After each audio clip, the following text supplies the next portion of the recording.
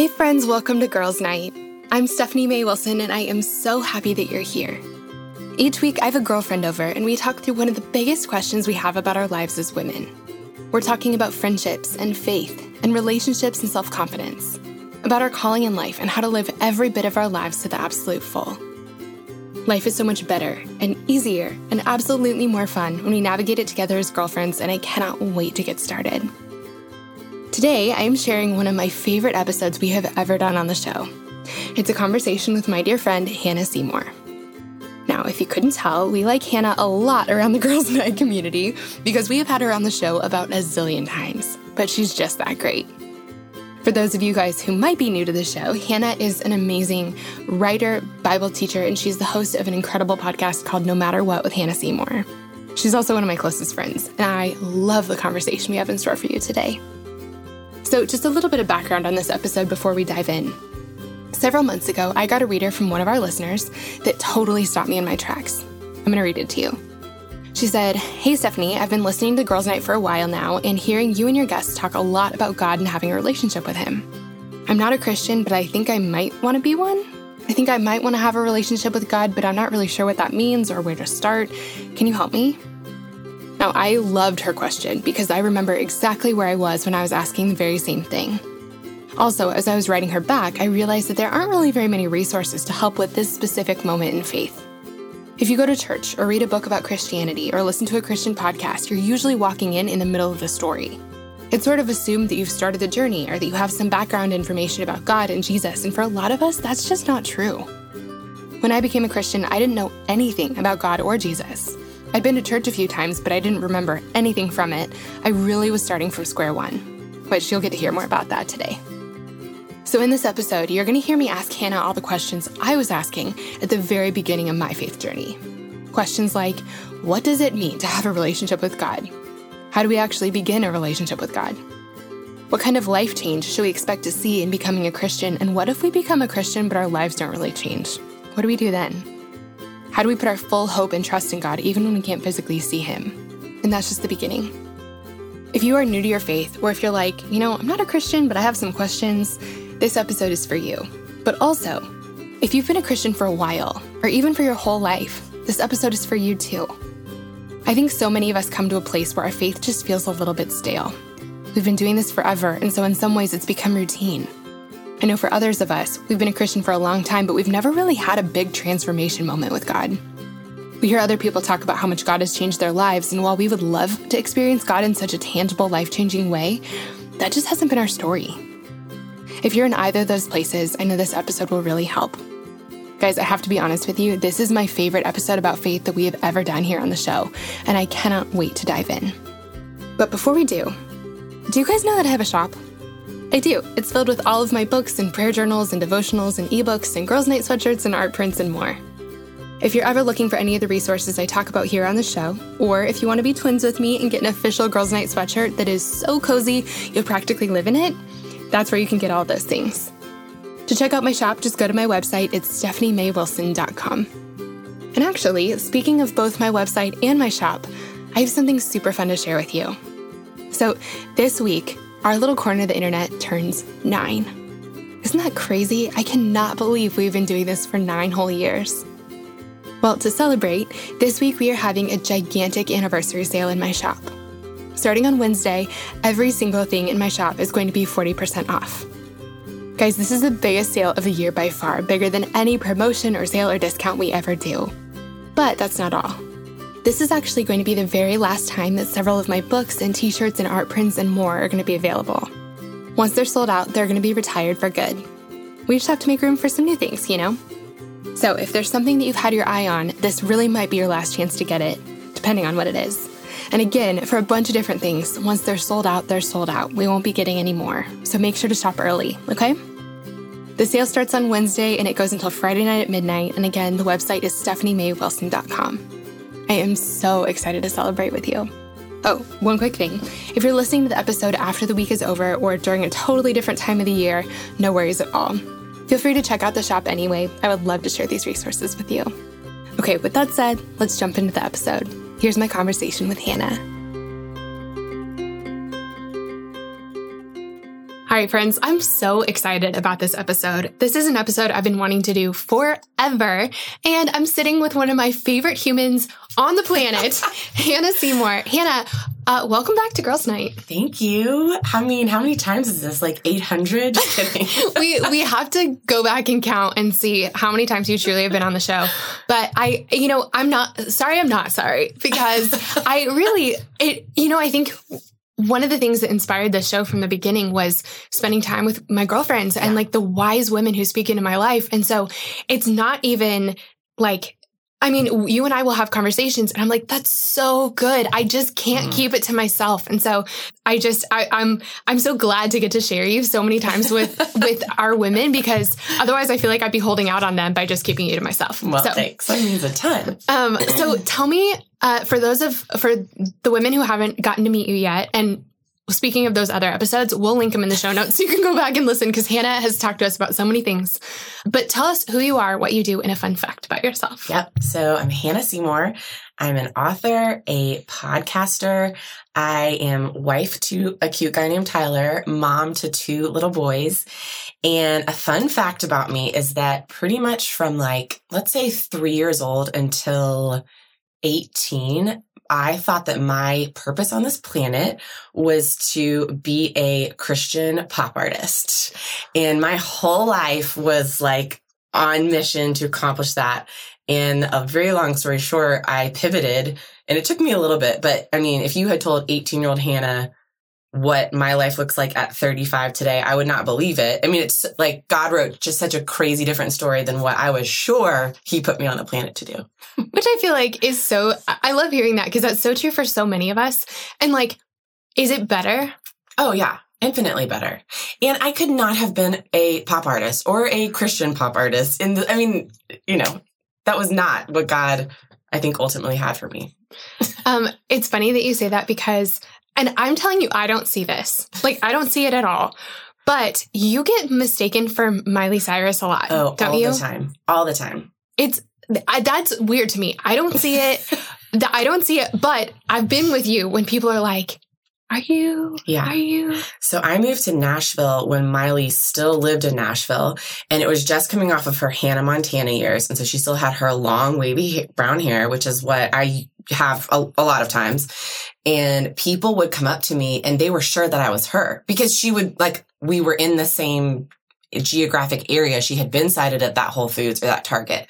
And so people would be like, oh, you just don't have makeup on. I'd be like, no, darling, I do have makeup on, and I am not Miley Cyrus. But the thing that's tricky about it is when people ask you, they'd be like, well, what's your name? You're like, no, I'm Hanna. Yeah. And you're like, oh no, Hannah Montana is her secret stage name. Oh gosh. Okay. It was funny and awful. Yeah. Well, that's great. That's great. Well, we're going to have to, we'll get a picture of you up, go follow Hanna on Instagram, and you can tell us.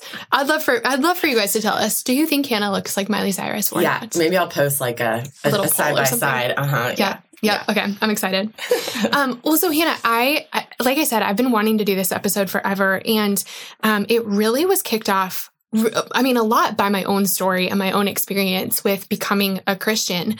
But I get amazing DMs and emails from our listeners all the time, which I love that. And one of the ones that I got a while back, and I get it a lot, but this one just really stuck out to me. And it was a woman saying Stephanie, I hear people talking about Jesus. I hear people talking about God. I think I want a relationship with him. I think I want to be a Christian. How do I get started? Mm-hmm. And that question is such a good one, and one that we don't answer hardly ever. Yeah. When you walk into church on a Sunday morning, unless it's maybe Easter, you don't get the story from the beginning. You're walking in in the second act or something. I mean, no one really walks us through this. And if you're going through a Bible study, it's already assumed that you know that you have a Bible or that you know what to do with the Bible. Yeah, totally. And so I think just hearing that question and then remembering how I asked that very same question, it made me really want to do an episode where we take away assumptions. You don't need to know anything to listen to this episode. Yep. But really like walking together through the first couple steps of, if you have any interest in getting to know God, in having a relationship with him, like, what do you do? Yep. So that's what we're here. That's what we're here to talk about today. And so first, Hanna, like from the beginning, I'm going to pick your brain like crazy today. So I'm glad love it. I'm ready. I'm glad you're ready. I got my game face on. You do. You do. I noticed that when you walked in. So, okay, what does it mean to have a relationship with God? Like, by saying, yes, I'm in to Christianity, what are we signing up for? Okay, let's talk about two different things. So one, I love that you said relationship with God, but you also use some other things like, yes, God, I'm in, or I don't know, there's some other things you were saying that had a similar connotation. And I think personal relationship with God is such a good phrase, but it's kind of Christianese because again, it's like an outsider is like, what does that even mean to have what is personal relationship with a thing that you can't see? Like, what does that mean? Yep. So to get a little nerdy, simply within the last century, probably in even like 60 years, there became this movement where we started using personal relationship with God. And the reason is that Christians were trying to differentiate just showing up on Sunday morning at like high church. You sing some hymns, you might like recite some liturgy, which is like scripture or like creeds that like old dead white guys have written. And you might hear a sermon and then it's an hour and you leave and you never think about God again until you show up the next Sunday. And so there was this movement where folks started saying Christianity isn't a religion. It's not just like a check off the boxes, tradition, rules of do's and don'ts. It's not a religion. It's a relationship. And so thus came this whole idea of like, do you like know that there's a God and you show up at church, but do you have a personal relationship with him? Is it a daily thing? And we can talk about that more later, but like, I mean, we all have an idea of what that means to have a relationship with someone. You're spending time with them. It takes time. All these things. So that aside, personal relationship, the reason I like the phrase, and some people give it a bad, like personal relationship with Jesus or God is nowhere in the scriptures. That doesn't mean that it's bad. And here's why, because Christianity really is about relationship. Christianity is about a God who created humans because he desired to be in relationship with them. So he created Adam and Eve for the sole purpose of knowing him. Scripture says that he would like come down and walk through the garden with them. I mean, think about the Lord's feet, him standing right next to you, just on an afternoon stroll in the most beautiful place that we could utopia, the most beautiful place we could ever imagine. That's what he designed humanity for, was to enjoy him, to know him, and enjoy creation. But most of us know the story too well. We screwed up, right? God made this one rule: don't eat from this tree. And what did they do? They ate from it. So sin enters the world. And when Adam and Eve were made perfectly in God's image, created to be in a relationship with him, once imperfection entered the world, a holy, perfect God cannot be in right relationship with an unholy, imperfect human. And that is like the rest of the story of the Bible is how does God, for lack of a better word, how does he fix it? And there's a pastor that I'll always quote when I will talk about this, who will often say, we've got to remember this isn't plan B. God didn't start this. Humans screwed up and go, okay, I got a plan B.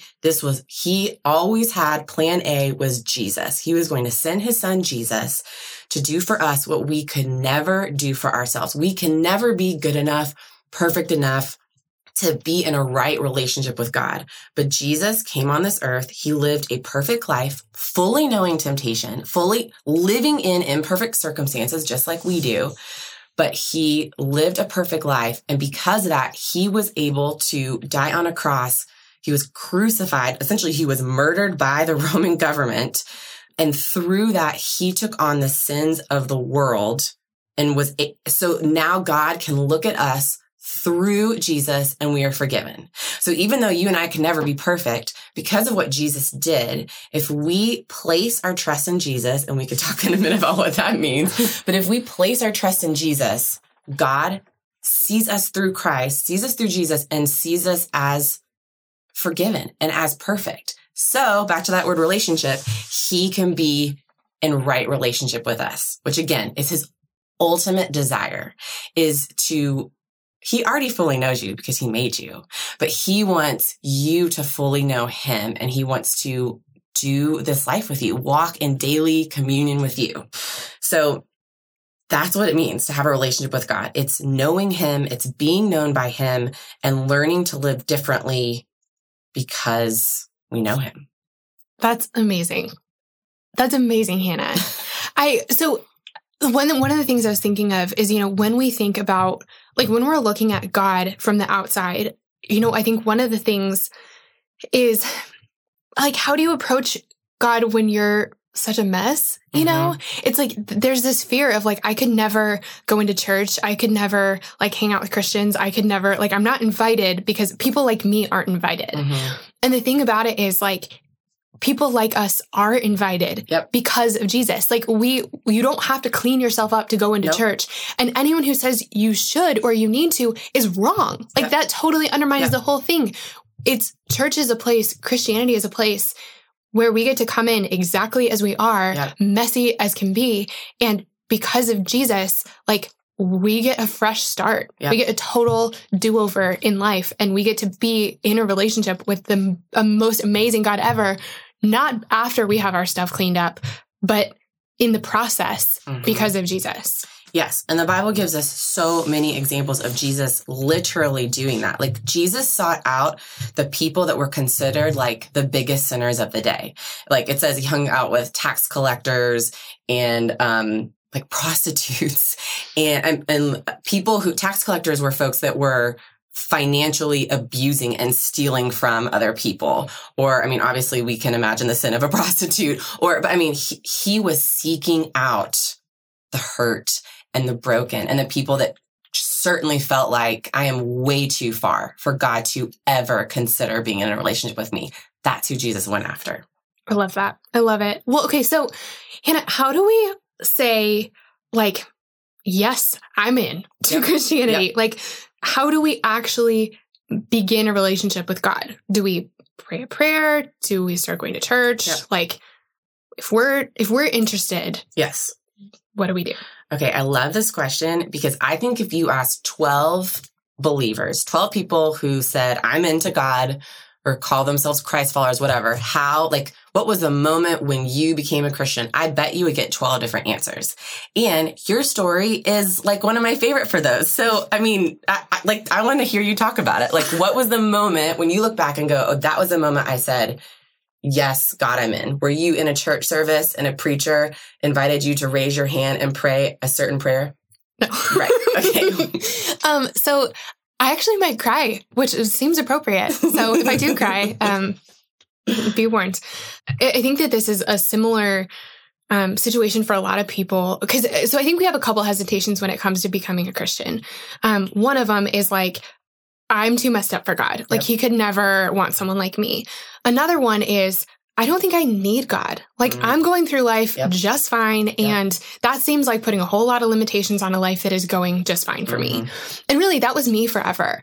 Another hesitation I had was, I don't know if I relate to God. Like, I don't know if he has anything in common with me, or if I would even like the kind of life that Christianity would lead to, which I was so surprised by the fact that that wasn't true at all. Like, God is not vanilla and boring shoes and, I don't know, like, things you don't want to do. He's life beyond life. He's extra color. He's fireworks and best friends and just better life than you can even imagine. And that's what I got to find out. But so at the time, though, I just didn't think I needed God until I did.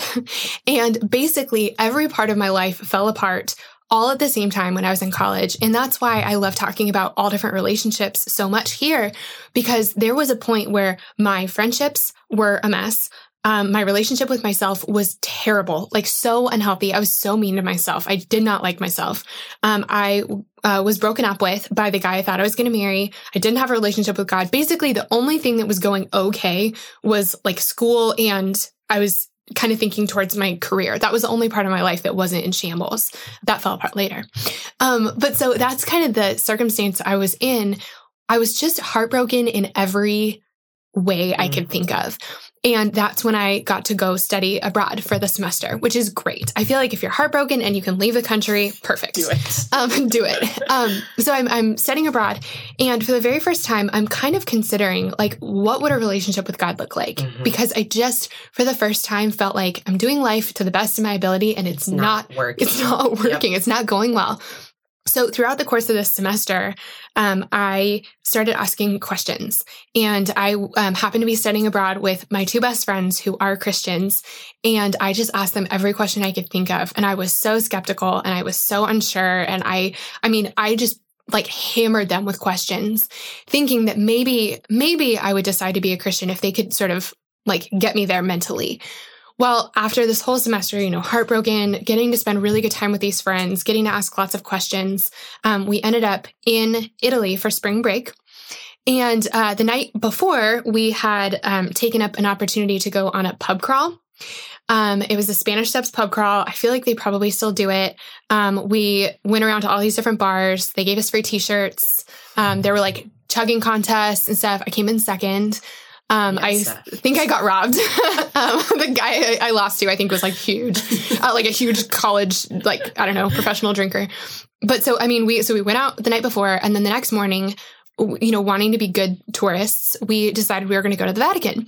And it didn't occur to me that I was going to go to the Pope's house hungover, but we didn't shower. We were hungover, and I went wearing... You smelled like a gross bar floor. I did. Yeah. I smelled like a gross bar floor. Yeah.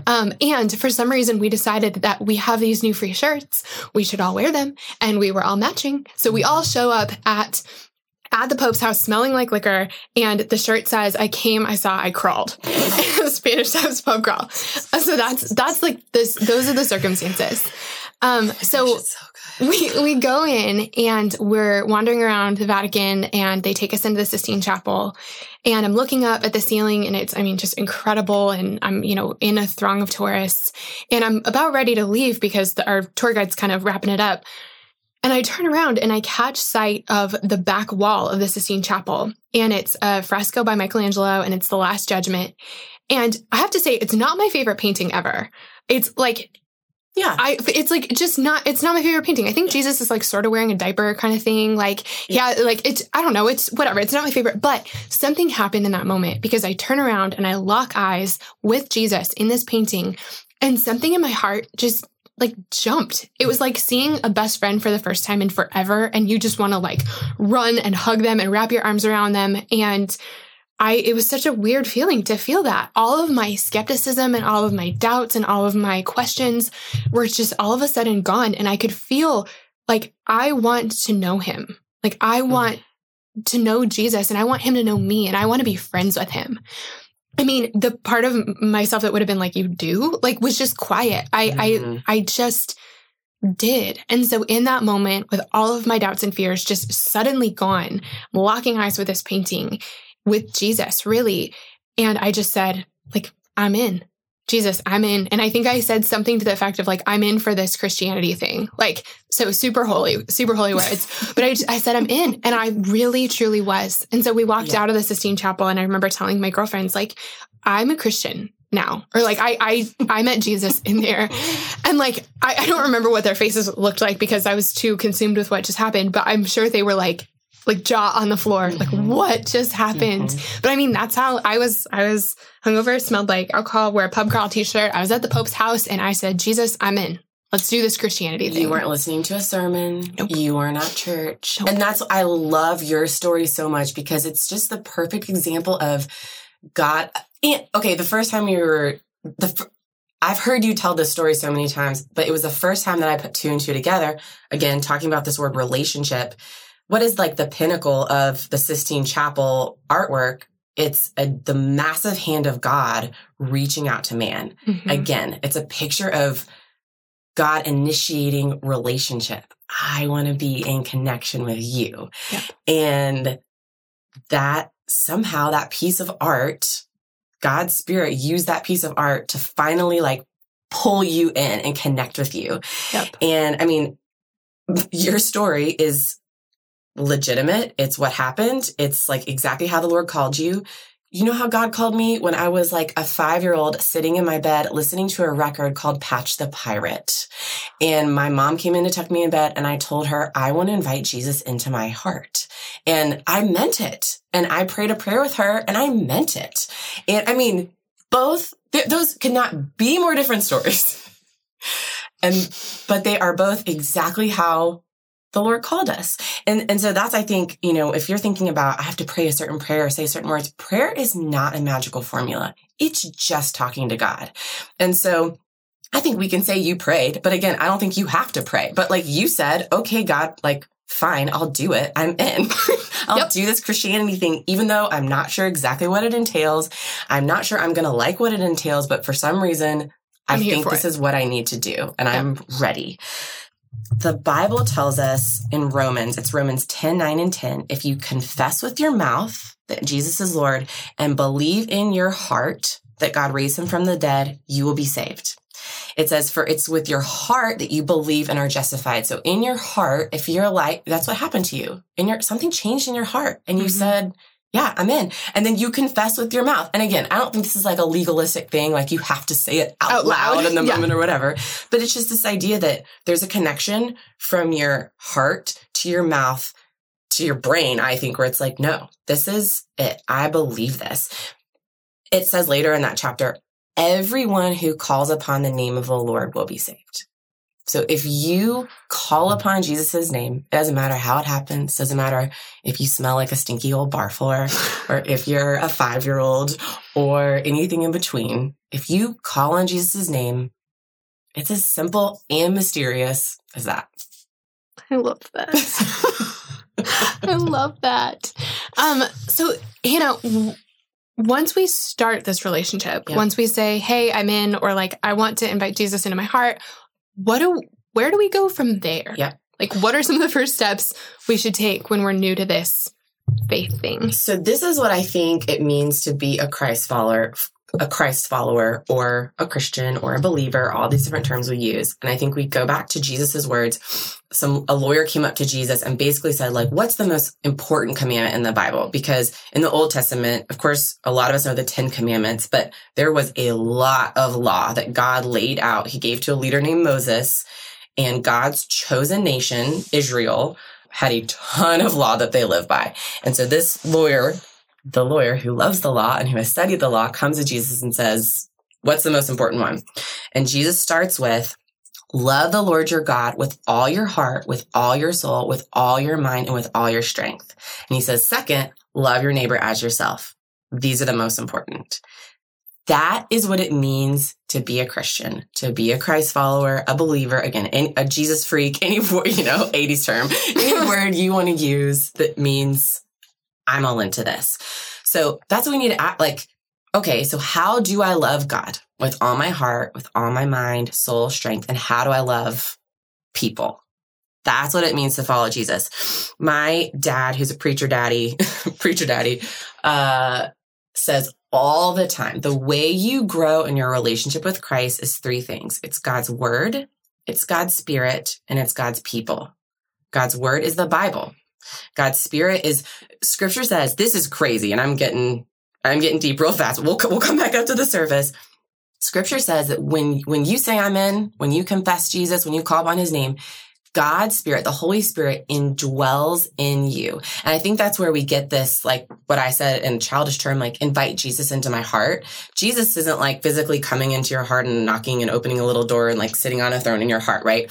But God's spirit indwells in you. And it's his Holy Spirit that does all these crazy things, like change your life from the inside out, like help you understand the Bible, learn to pray. Like he is your helper. My dad always says the Holy Spirit is better than a guilty conscience. So this isn't just like a moral compass anymore. I mean, what he does in us is, again, it's simple and mysterious and fireworks and champagne toast. I mean, it's crazy what he does. Okay. So that's God's spirit.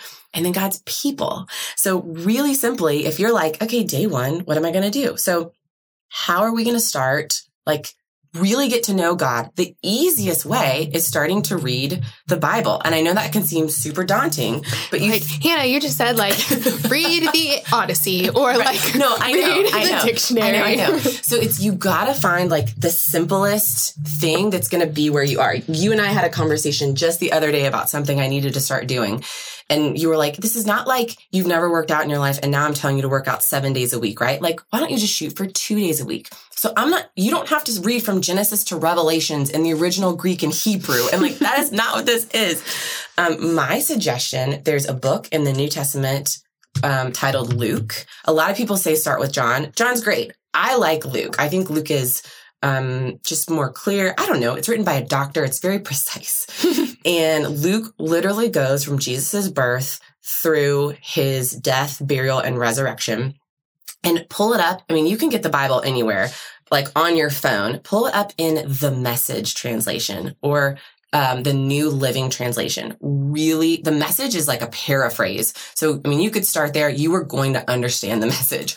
Yeah. After you read the Message, read it again in the New Living Translation. Also super easy to understand. But start with like, okay, you want to get to know God? Well, let's read about Jesus and let's read about his life. So simple. Start there. If that's too daunting, there are a million apps that you can download that will give you like a teeny tiny little Bible study or a couple verses to read a day. I mean, start where you can maintain it. Don't do something that's going to overwhelm you. Start simple. Yep. So God's word, God's spirit. My advice. Wait, really quick on God's word. Yeah. One thing I wanted to say, this was really helpful for me. I remember my church saying this for the first time, or hearing this for the first time, and I was like, oh, really glad you told me this. So we've heard the term the gospel, right? Yep. In the Bible, there are 4 gospels. There's Matthew, Mark, Luke, and John. It feels kind of confusing because as you're flipping through, they tell the same story. Yep. And so you're like, what's the deal here?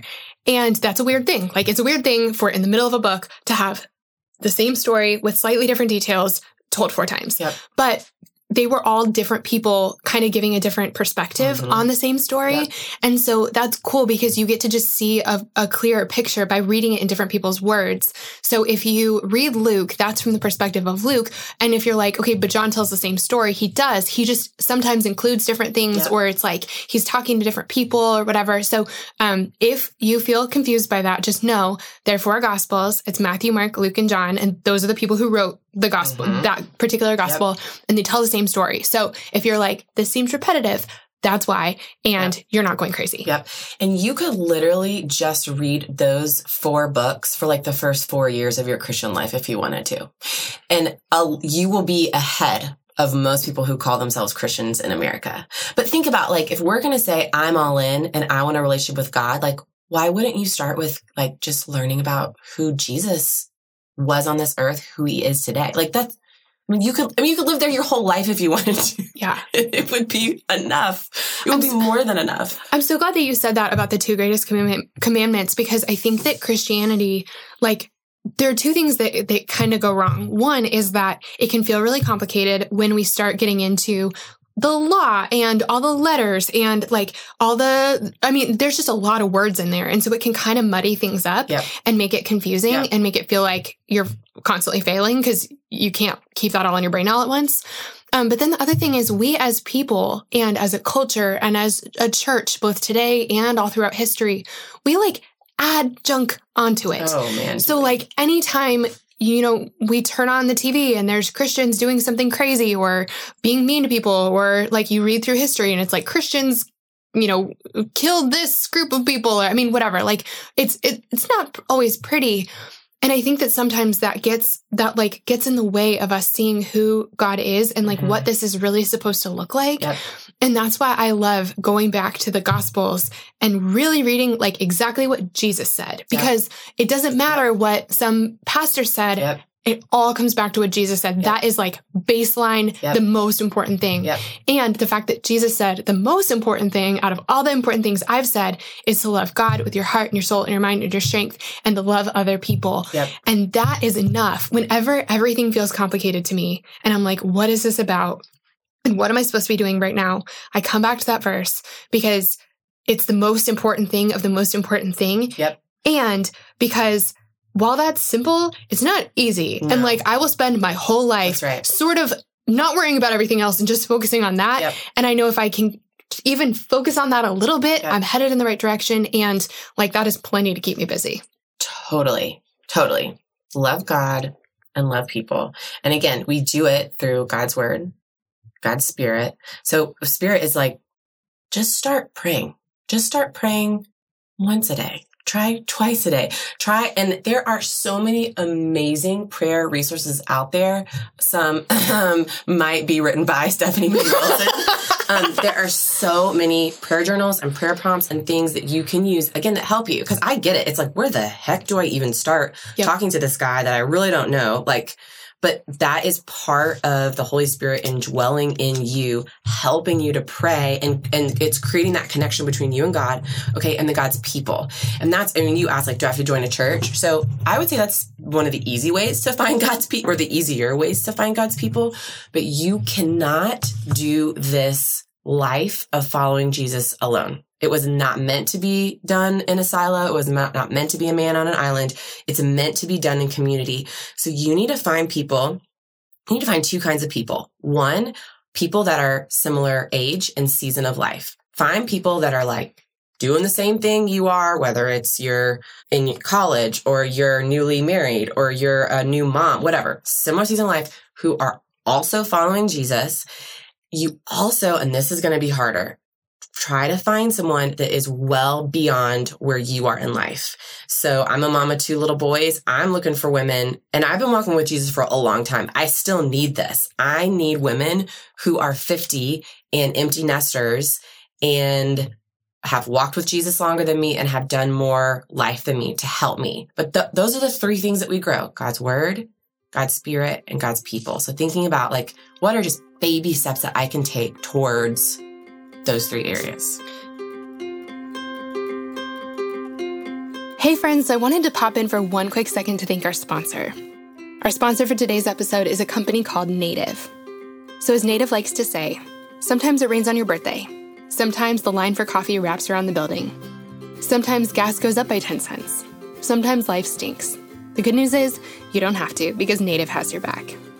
So Native is a deodorant brand that creates safe, simple, effective products with trusted ingredients.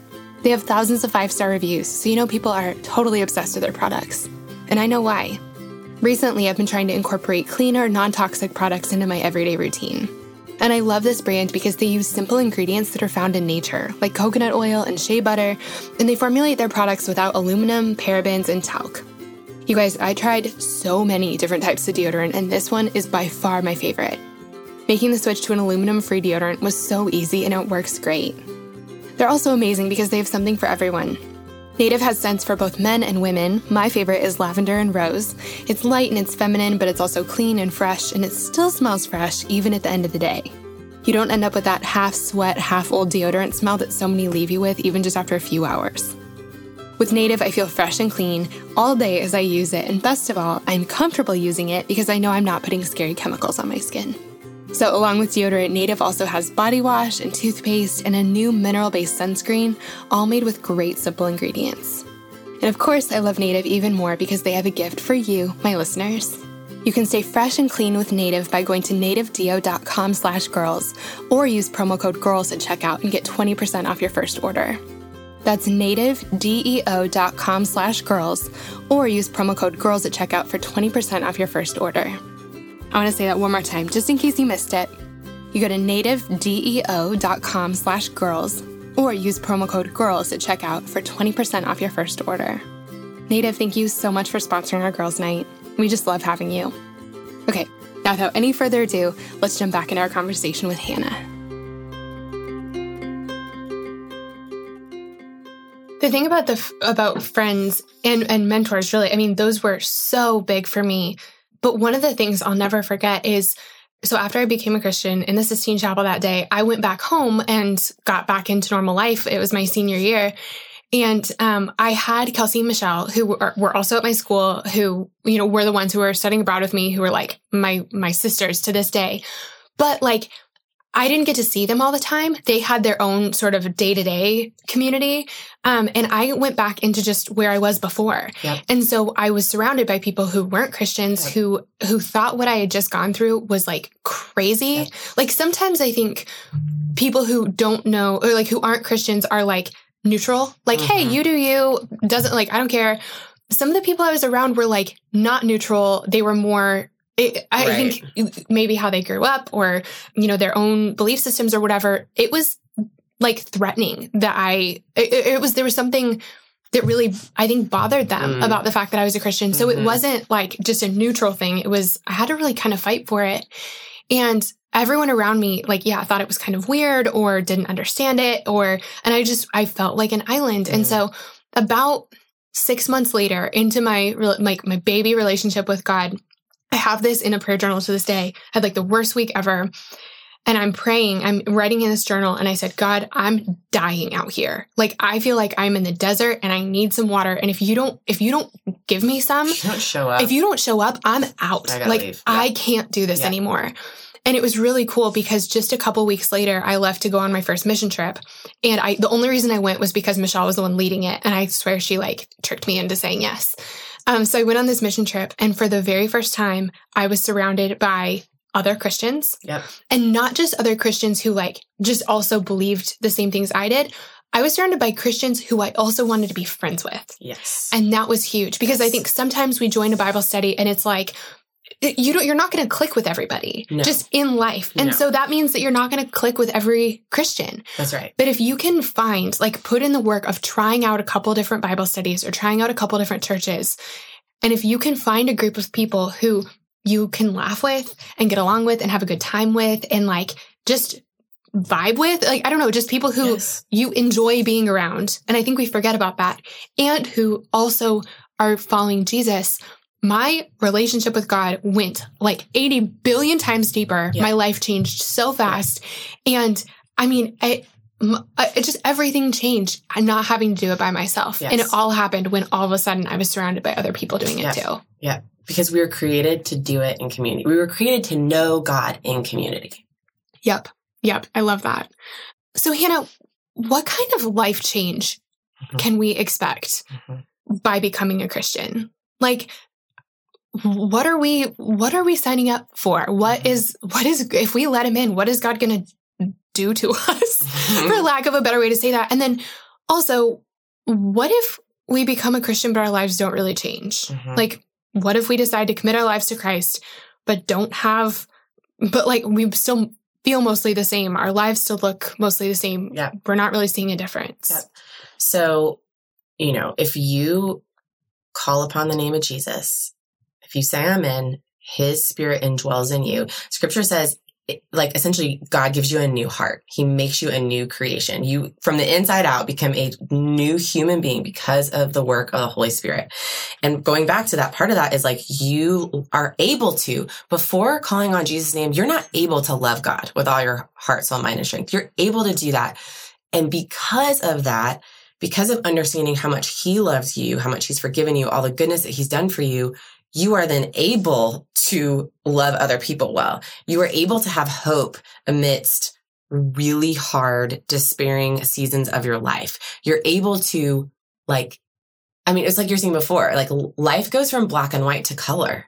There's like so much goodness and treasure and fireworks, even in the really hard stuff. And yes, like, you will be able, there are relationships we all have that are really hard and lots of tension. You will be equipped because of the Holy Spirit to like do better in those relationships, to love people more. You will have, God says he gives you, if you need wisdom, all you have to do is ask and he will download wisdom into you. It's like this secret toolbox that all of a sudden you have unlimited resources. Scripture says, all of the blessings in the heavenly realms, not on earth, the heavenly realms you have, he puts in you. Scripture also says that the same spirit, so Jesus died, like his human body died, was buried.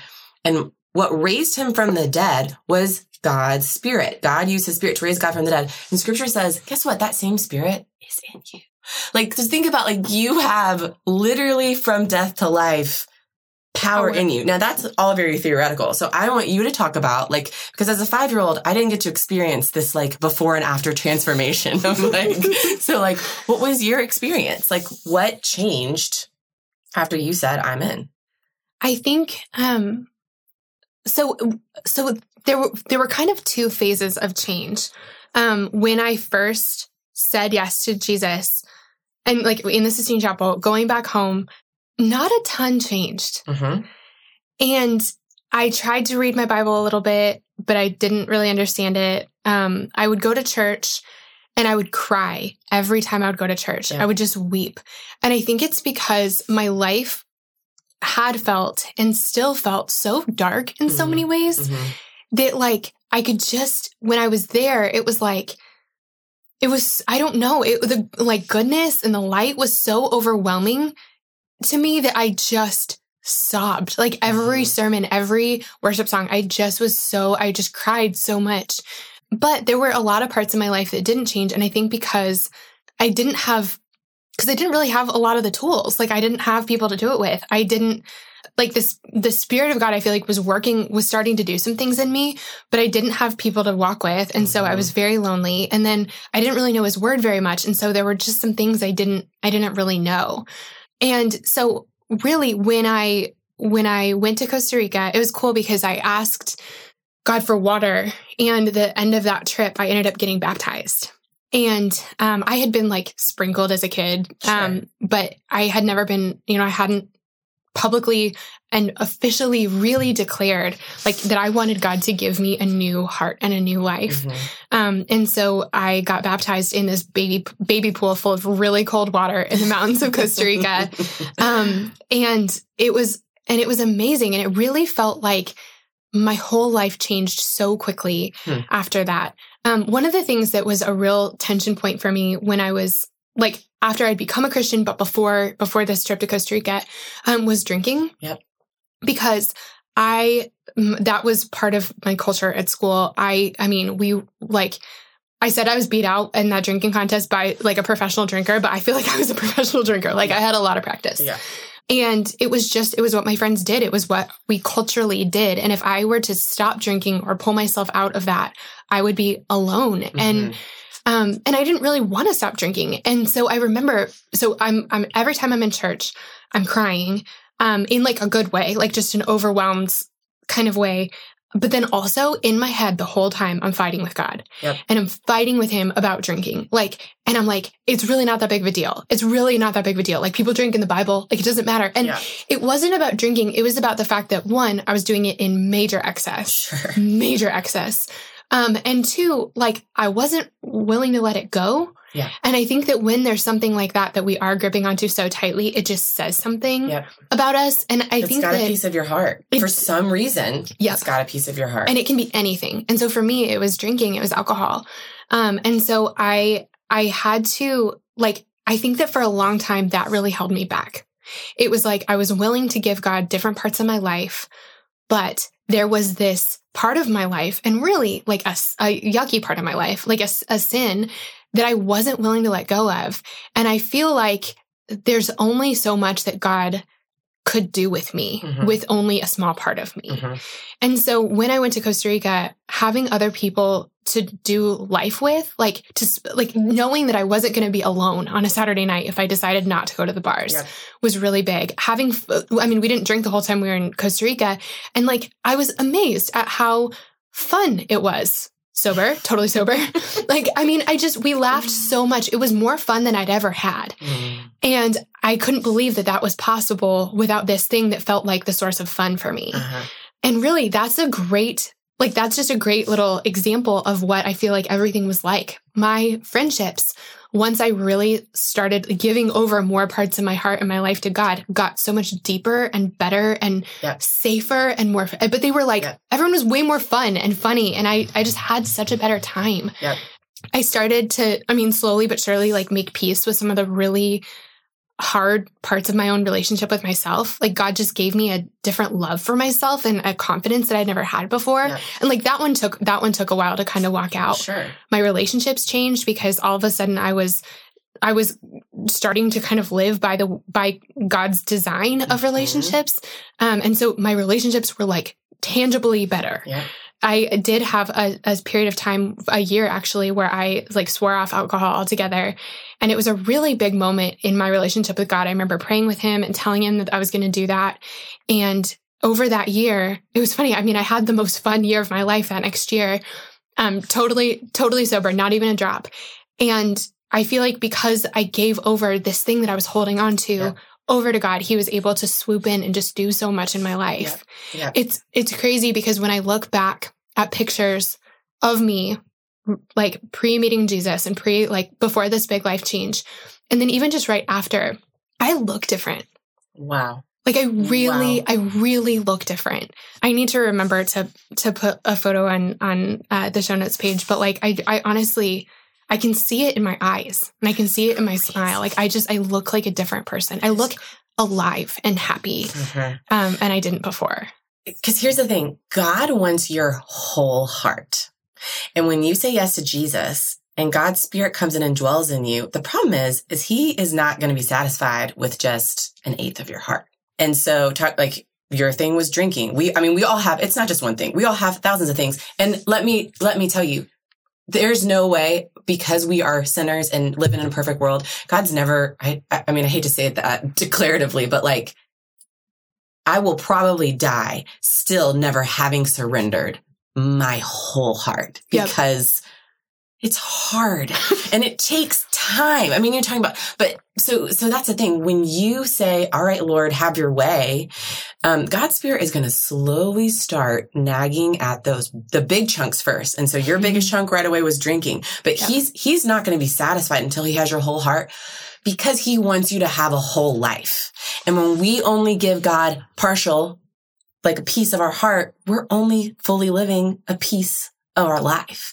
So, I mean, and it's a scary trade-off. And I mean, I was imagining like, if you're sitting here listening to this and maybe drinking's not your thing, but there's something else, it's a relationship, it's whatever. You're like, yeah, I know that's the thing. I do not want to give that up. I want you to really consider, okay, why don't you want to give it up? What is it? What's the fear behind it? Yours was, I'm going to be lonely. The fear is I'm going to be lonely. Okay. So name that fear and then ask yourself, let's just do a trial run. And can I ask God to replace it? So if your fear is I can't stop binge drinking because that's where I have friends and that's where I have fun. Okay, Lord, I'm afraid that I'm never going to have fun and I'm going to be lonely and never have friends. Yep. Can you give me friends?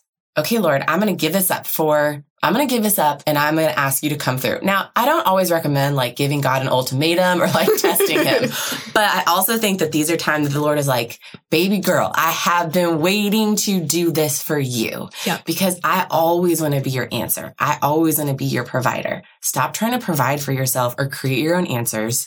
Like, yes, I'm going to, like God is saying, yes, I am ready to show up for you if you will surrender this piece and let me fulfill it in a way that is going to go beyond your expectations and your hopes. And it's legitimately better. Yes. And that's the thing I just didn't anticipate. I was afraid that if I stopped doing this with guys before I was married or took the guy part of my life and like surrendered it. Or if I stopped drinking and stopped going out, like I imagined my life being sterilized in like a yucky hospital kind of way. And it just wasn't like that. Like it was like I had been surrounded by really cheesy, yucky fake flowers. And all of a sudden I found myself in the most beautiful garden I ever could have imagined. Yep. Like it was what I thought I was giving up back in a whole new way that was better than I had imagined. Yep. It was like giving up if you're like, I need to go on a diet and eat healthy or something like that. And you're like, well, healthy food tastes terrible. It's like, it's like you get to eat the best pizza of your life, but it has all of the health properties of kale. Yes. Like it's just amazing, the trade-off. And the one thing I will say is sometimes with God, I think we have too like short of a lens. Totally. Like so for a trial run, if you're like, okay, I'm in this relationship, I think it's probably not what God wants for me. I'm going to try giving it up for like 2 days. 2 days. Yeah, in that 2 days, you're going to be miserable and really sad and really confused. Like the good part is not going to show up in 2 days. Give yourself a little bit of time. Yeah.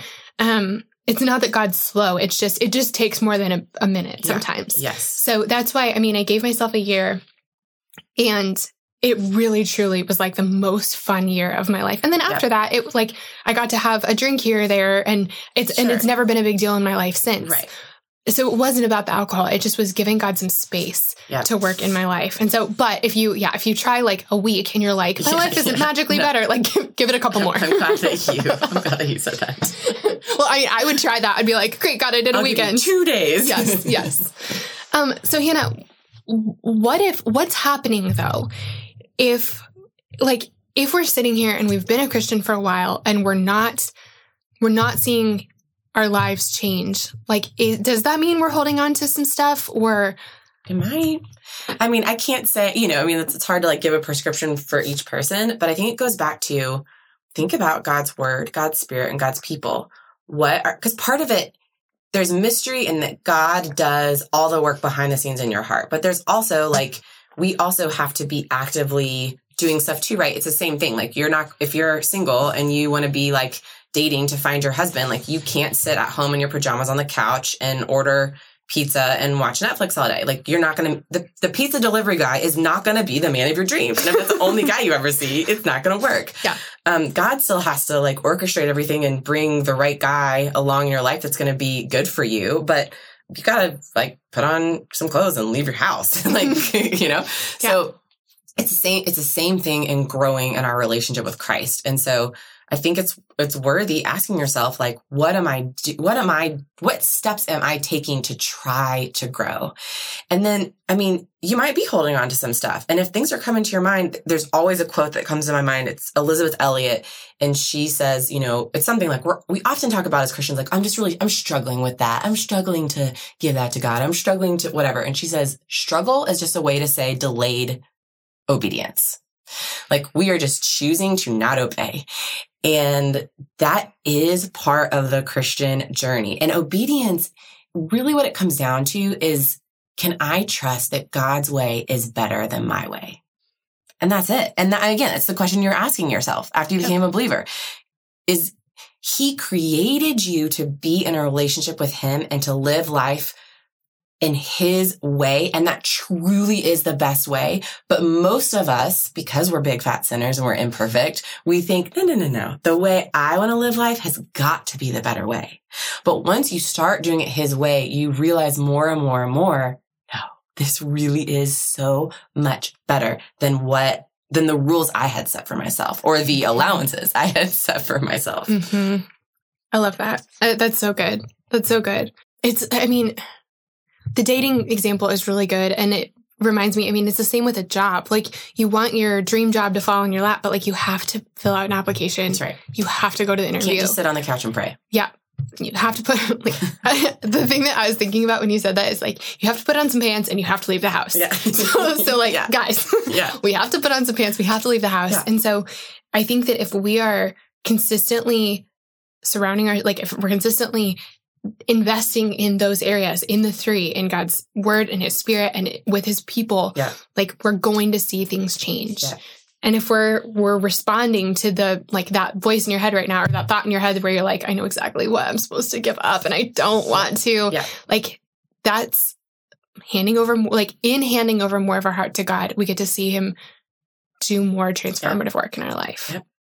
So Hannah, one of the hard things I think about being a Christian is that we are trusting and putting our faith in and putting our hope in a God that we can't totally see with our eyes the way that we would probably like to. Yes. How do we do that? How do we trust Him more? How do we have more faith in Him, especially when we can't really totally see Him? Yeah. I'm a broken record. God's word, God's spirit, and God's people. And I think God's people get to be, the Bible says that we are image bearers of God. You were uniquely created. God formed you. He thought of you. Isn't that He literally thought of you when He created you. And you are just a fraction of who He is. You get to be on this earth and reflect uniquely a piece of Him that no one else can. And so being around God's people put a face to a God that in this life we don't get to see with our eyes. And that's what I think God's Spirit helps us see that though. And reading the Bible also puts more like meat and, figurative flesh to a God that we can't see. But I think the people piece is really huge in that. And then other thing, it's truly a daily question you get to ask yourself. Like, it's not like, oh, forever. Once I say I'm all in, I'm just always going to trust and hope in a God that I can't see. No, it's every day. You have to wake up in the morning and you have to answer the question, am I going to live for myself? Or am I going to live for a God who loves me unconditionally?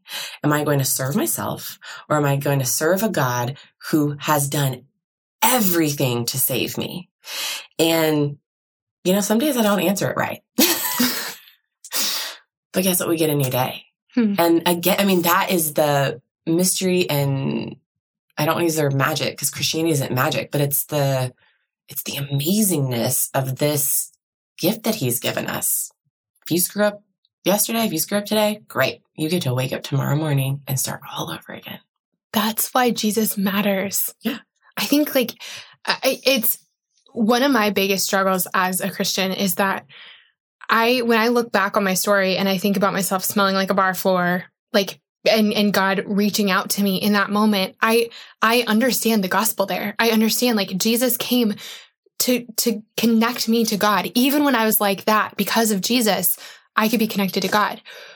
But it's way harder for me to remember that today when I screw up in a way that's not even close to how much I used to screw up, or just in different ways, it's not as blatant. It's not as smelly. It's not as whatever as it used to be. But I have the hardest time believing that God wants to be close to me when I fail him constantly. Mm-hmm. I feel so bad about that. And I want to put human parameters on him. I want to think if I messed up in our friendship that often, you wouldn't want to be my friend anymore. Right. The truth is you would, because you love me and because I'm human and because you have grace for me. Yeah. But it's just really easy for me to be a perfectionist and think I should, because I love God so much, I should do better. Mm-hmm. And it's just this constant disappointment that I just consistently screw up. But that's why I have to remind myself all the time, that's why Jesus matters. Yeah. Because whether I'm screwing up in massive public ways or small, equally yucky private ways, just whatever my screw up looks like, because of Jesus, I still get to be connected to God. Yeah. The second you place your faith in Jesus, God sees you perfect, pure, holy, righteous, new. So I think a lot of times Christianity has gotten a bad rap as behavior modification. Once I become a Christian, I have to get better and better and better and sin less and less and less. And I think the truth is that I don't think we sin less. I think our sin shifts and it changes. And a lot of times it gets sneakier. Yeah. And I think the hope or the mark of growing and maturing in the faith, I think is having a greater dependence on God and realizing how even more deeply you actually need him every single day. And then I think more of tangible, visible, I think we can go back to Jesus' words, how are you doing on loving your neighbor? How are you doing on loving other people? Because that's going to be the outward flow. But going back to God isn't going to love you less. There's nothing you can do that's going to make God love you more or less. And I think that's part of the reason why the Bible gives us this picture of God's our Father. He's a perfect Father. He's the good Father. Again, this breaks down because we've got some really bad fathers out in the world. And some of us have to deal with that picture of God is not your earthly dad. Your earthly dad may have screwed up and not been an awesome human being to you. God wants to replace that. He wants to step in and be the perfect father. Even I have a great dad. My dad is still not a perfect dad. Same. He wants to be the perfect father to you. And to think about a perfect father's love for their child, or I'm a mom of two boys. My boys do stuff every single day that literally make me want to throw something, right? They're 2 and 8 months old. but I still love them. I would still die for them in a second without hesitation. When they're teenagers, I'm sure there are going to be days that they break my heart. The beautiful thing, because God is not a person, I think our sin certainly grieves him, but it's not the same. It's not the same as like how a child can break a mom's heart, because he loves us perfectly. Like it just, I don't know how else to say it except for his love never changes for you. And he doesn't see you any different, because essentially Jesus is like standing in between the two of you, and God sees you clearly as he meant for you to be, perfect in a perfect world, because Jesus is standing in between you guys. We're both trying not to cry right now, or like kind of crying a little, just because it's really cool. I think that because we are like, I have to make this distinction all the time. I'm not doing things to be loved. I'm doing things because I'm loved. Mm-hmm. And I think, with a parent, like if a kid trying to perform and be perfect to earn their parents' love is very different from a kid like making the right choice or doing the thing you asked because he knows that he's so loved. Yes. Like so often with myself, I have to stop myself because I think that like if I shame myself or get mad enough at myself, I'll make a change or I'll like do better. But really, I do better when I know that I'm truly loved. Mm-hmm. Like it just, it like gives me, I'm safe, secure, fully loved, fully known. That was one of the like pinnacles for me in really growing in my faith as a like older teen and young 20s, was realizing like God actually knows 100% of me. The parts of me that I want to hide from everybody, including God, like he knows all of it. Nothing is a secret to him. And yet he still unconditionally loves me. I love that. Hannah, as we're finishing up, I would love if you would just pray for us. Like just for the woman who's sitting here thinking, like, I want to know the God that I want to know that God, but it feels like there's some gaps between me and him. I would just love if you pray for us. I would love to pray. And before I pray, I think something you said, I think there are a lot of women that are here. It's like, I've been trying to live this life on my own and it's not working. And life feels dark and overwhelming, and I need to something's got to change. To quote a friend of mine, what if what's going on in your life isn't happening to you, but it's happening for you? And God is using your current circumstances that are hard and gross and seem overwhelming because he is right next to you and he's calling you and he's whispering your name, just waiting for you to acknowledge him and to say, hey, okay, I'm done. I'm done living this life on my own. I'm ready to give you control. I don't know what it looks like. I don't know what it means. But please, Jesus, be here, because he's here.